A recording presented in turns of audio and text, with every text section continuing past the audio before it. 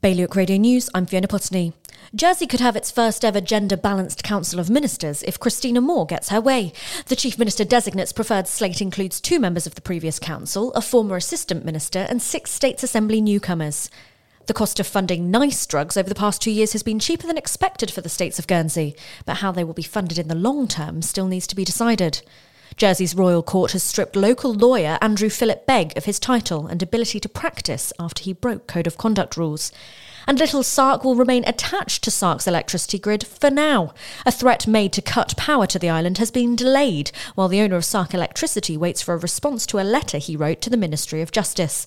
For more on all these stories, visit bailiwickexpress.com. Your weather cloudy but bright and a top temperature of 22 degrees. Low tide at 7 tonight.